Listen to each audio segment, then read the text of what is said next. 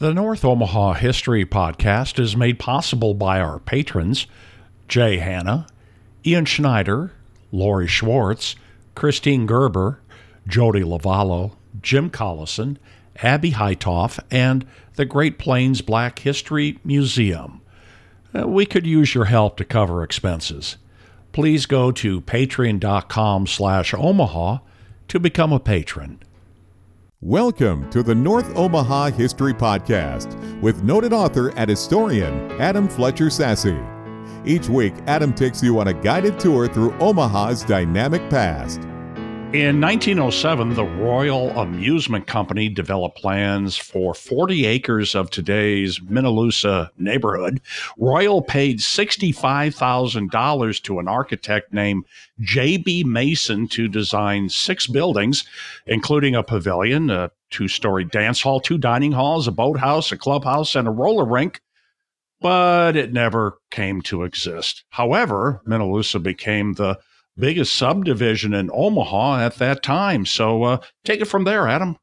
Well, Steve, let's even dial it back further. All the way back in 1893, there was a guy named Horace Cleveland. He was a landscape architect that was hired by the city of Omaha to design some parks. And Cleveland had a vision for a park in North Omaha that was going to be a beautiful rolling area. There was one of the city's founding fathers. His name was Dr. George Miller. And Miller sold his land to the city to become that park. Cleveland laid out a beautiful rolling boulevard to head up to the park that was called the most beautiful mile in Omaha. And it was tree-lined and packed with fancy flowers and all kinds of magnificent homes along the way. Well, the most beautiful mile needed a place to go. And as you just led up to, that beautiful mile led up to the Minaloosa neighborhood that we know today. But way back then, imagine 128 acres of corn. Right? It's Nebraska, and that area right there between Miller Park and the south end of Florence, 128 acres, was packed with corn because corn's been raised in Nebraska since the settlers started arriving, and even before then, of course, with the tribes.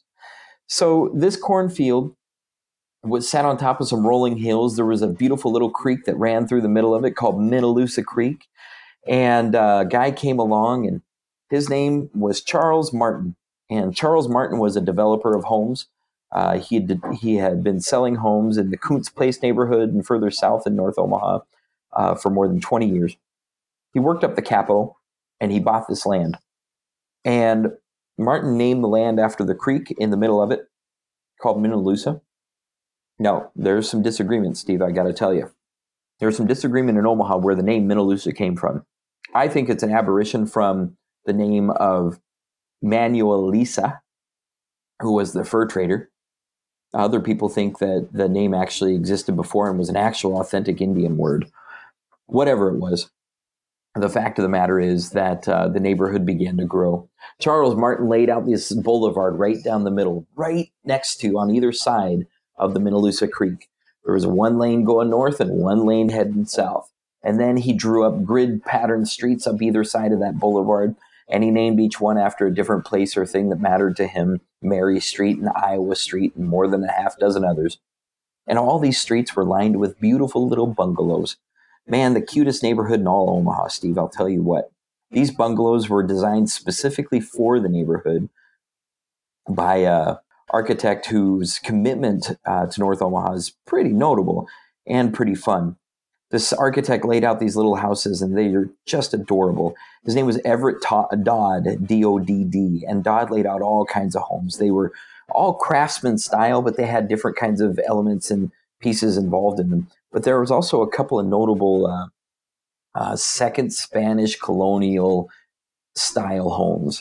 And these houses were built with a kind of a faux adobe look.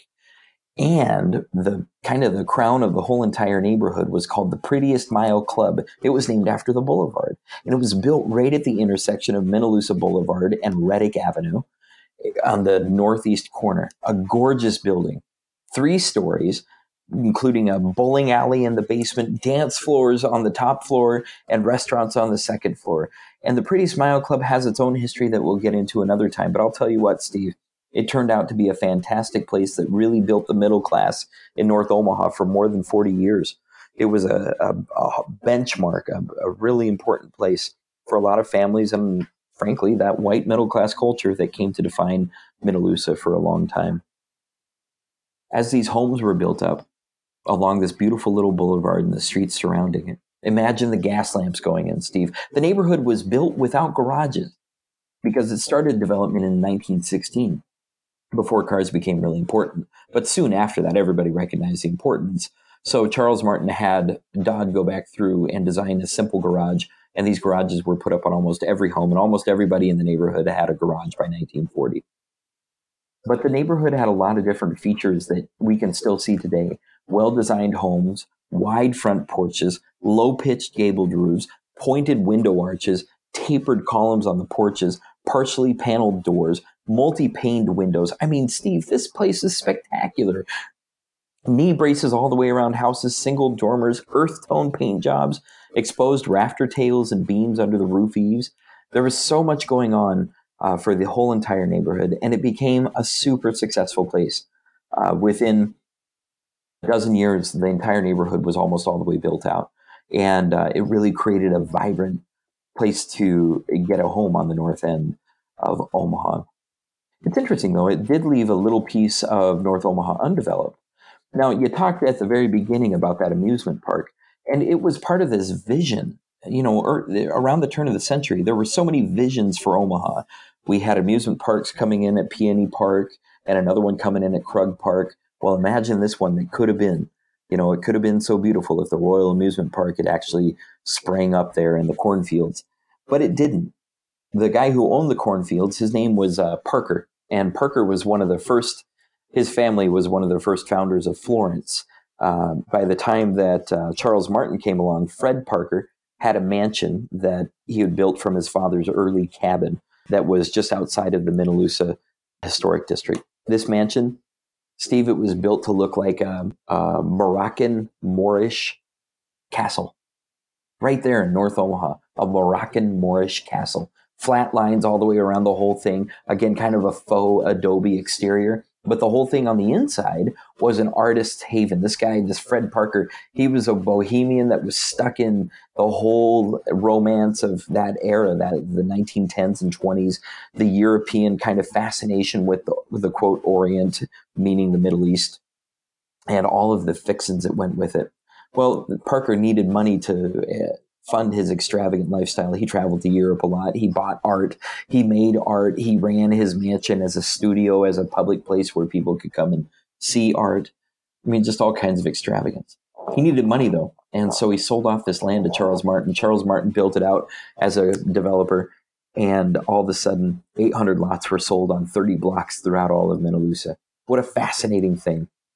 You know, it was interesting. Right around the Second World War, there was a chunk of land between Minaloosa and Florence that hadn't developed. And Martin developed a new vision for that himself. He called it Florence Field, named after an old Army balloon base that was there. And he developed that as well. So he had another 1,100 houses that were built just north of the Minaloosa Historic District. The other piece of Minaloosa that's worth mentioning, besides the Prettiest Smile Club, besides the Prettiest Smile Boulevard, beside Miller Park itself, beside the history of the amusement park that could have been, and even Florence Field, is the actual Minaloosa School that still stands today, right there at the intersection of Minaloosa Boulevard and Ida Street. Fantastic school. It has a really strong heritage that started around the 1924 when it was opened. And since then, it's had a lot of major additions and all kinds of pieces with this continuously growing student population that's actually still growing today. A very exciting place. Today in the Minaloosa neighborhood, there's been a resurgence. A couple of advocates really stepped up and took control and built out the image of Minaloosa as being a successful craftsman type suburb. And they have done so much work to restore the vitality of the neighborhood, to make sure that homeowners are stepping up and taking care of their properties, to make sure that there aren't absentee landlords and all of the things that plague North Omaha in so many different neighborhoods.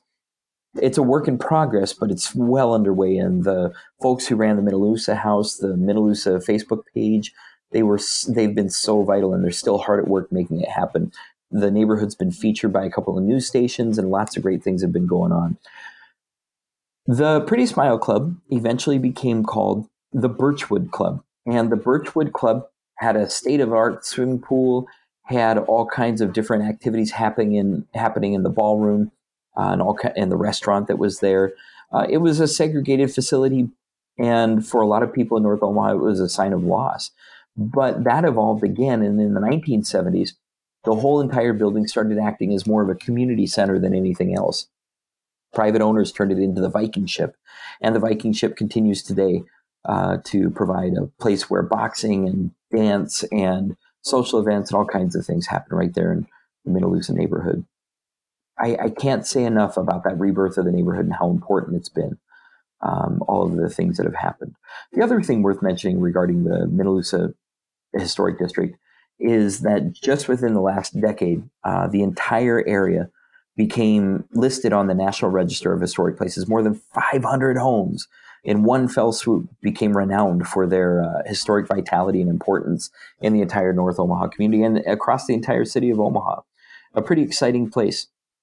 And now the entire neighborhood is surrounded by business. It's surrounded by churches. It's surrounded by all kinds of beautiful and neat features that continue to really make it a vital and vibrant area of North Omaha that is growing and changing continuously at time. If people are interested, they can go up and see the Neef House that's at 28th and Iowa Street, really 30th and Iowa. But it was the first ever steel frame house in Nebraska, built in 1929, and it's just a glorious house. You can also see the Meadowlusa pumping station that's right nearby, as well as the former Miller Park Grocery that's at 24th and Reddick, or the Trinity Lutheran Church that's at 30th and Reddick. All kinds of history, just brimming all around the neighborhood. And I would recommend that anybody who has a love for North Omaha, check out the article that I have on NorthOmahaHistory.com about Meadowlusa and go and visit it today. So much beautiful, so much fun, and definitely worth the historic bug that will catch you when you take a glimpse at all of these beautiful craftsmen and Dodds homes. Thanks for listening to the North Omaha History Podcast with noted author and historian Adam Fletcher Sasse. Join us next week as Adam takes you on another guided tour through Omaha's dynamic past.